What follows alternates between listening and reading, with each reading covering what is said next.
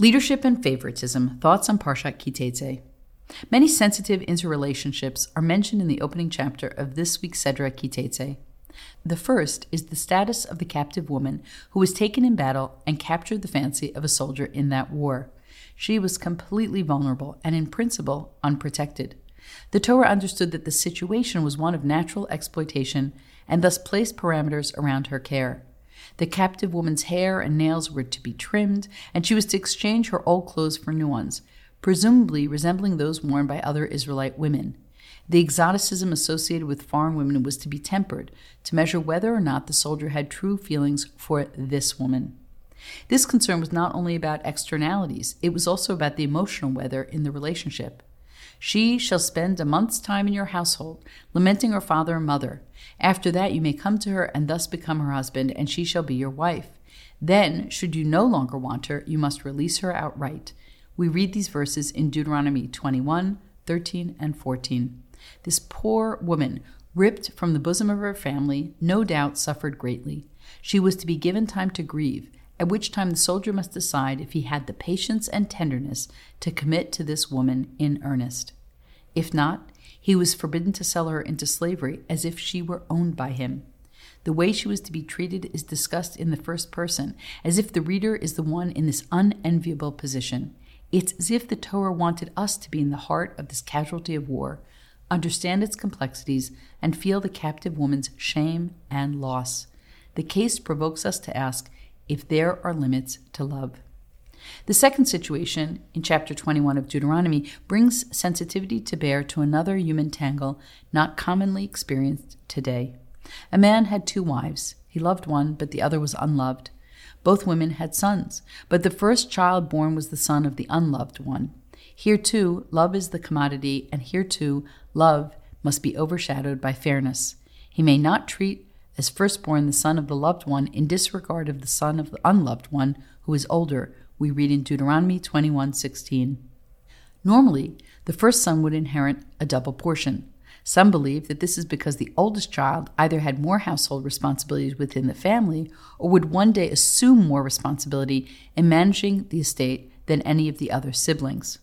One interpretation I came across, as an oldest child myself, suggests that the firstborn receives twice what other children inherit because parents make the most mistakes with their firstborns. In our situation, justice trumps partiality in Jewish law, even though with our first Jewish families in Genesis, this was usually not the case. Maybe the law in the last 5 books of our Torah presents a future corrective. Favoritism can do permanent damage within a family dynamic. This unfortunate reality does not stop our children, and I suspect many other people's children, from asking that fateful question, who's your favorite child? Worse still is this assumption, your favorite is. Current research in psychology suggests that even when parents show no visible preference for a child, children still assume a preference. Dr. Tracy Asimov's radically titled article in Psychology Today states that we try as parents to cover up our partiality out of shame for the psychic costs to a child, in why most parents really do have a favorite child. She discusses many factors that lead parents not to disclose this information. The silence may be related to guilt, to the perceived damage this can do to the unfavored child or children, or to the damage that preferential treatment may do to the family dynamic or to the favored child. She also suggests that parents explore their own feelings. In their effort to deny favoritism, they may not be examining their own emotions about this and how these are reflected in subconscious behaviors. Asimov concludes that favoritism has little to do with loving one child more.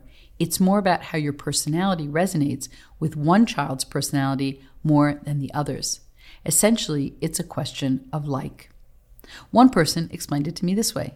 It's not that you have favorites, it's that you have allies. Relationships, Asimov writes, have deep roots.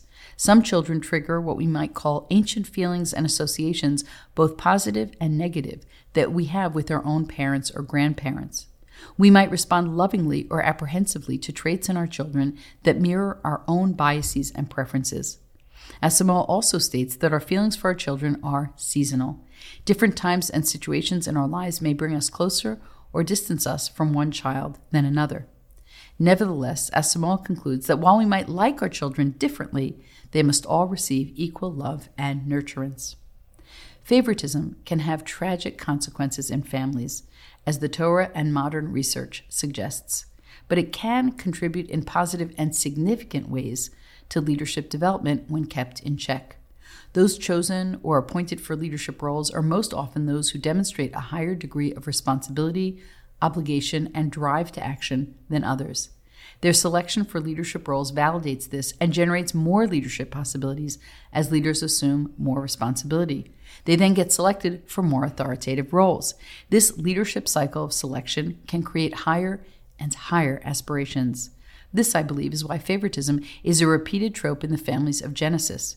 Genesis is not a family manual, it's a leadership manual. The same favoritism that is devastating in families can be generative in identifying and growing talent in organizational cultures. But, as with all partiality, it must be tempered and leavened by fairness. In our Torah reading, we encounter two situations where love can be damaging rather than nurturing. Rabbi Jonathan Sacks writes this explicitly in Studies in Spirituality. You cannot build a society on love alone. Love unites, but it also divides. It leaves the less loved feeling abandoned, neglected, disregarded, hated. It can leave in its wake strife, envy, and a vortex of violence and revenge. We must learn to love, but we must also know the limits of love and the importance of justice as fairness in families and in society. So, when is being selected had both beneficial and detrimental outcomes in your leadership?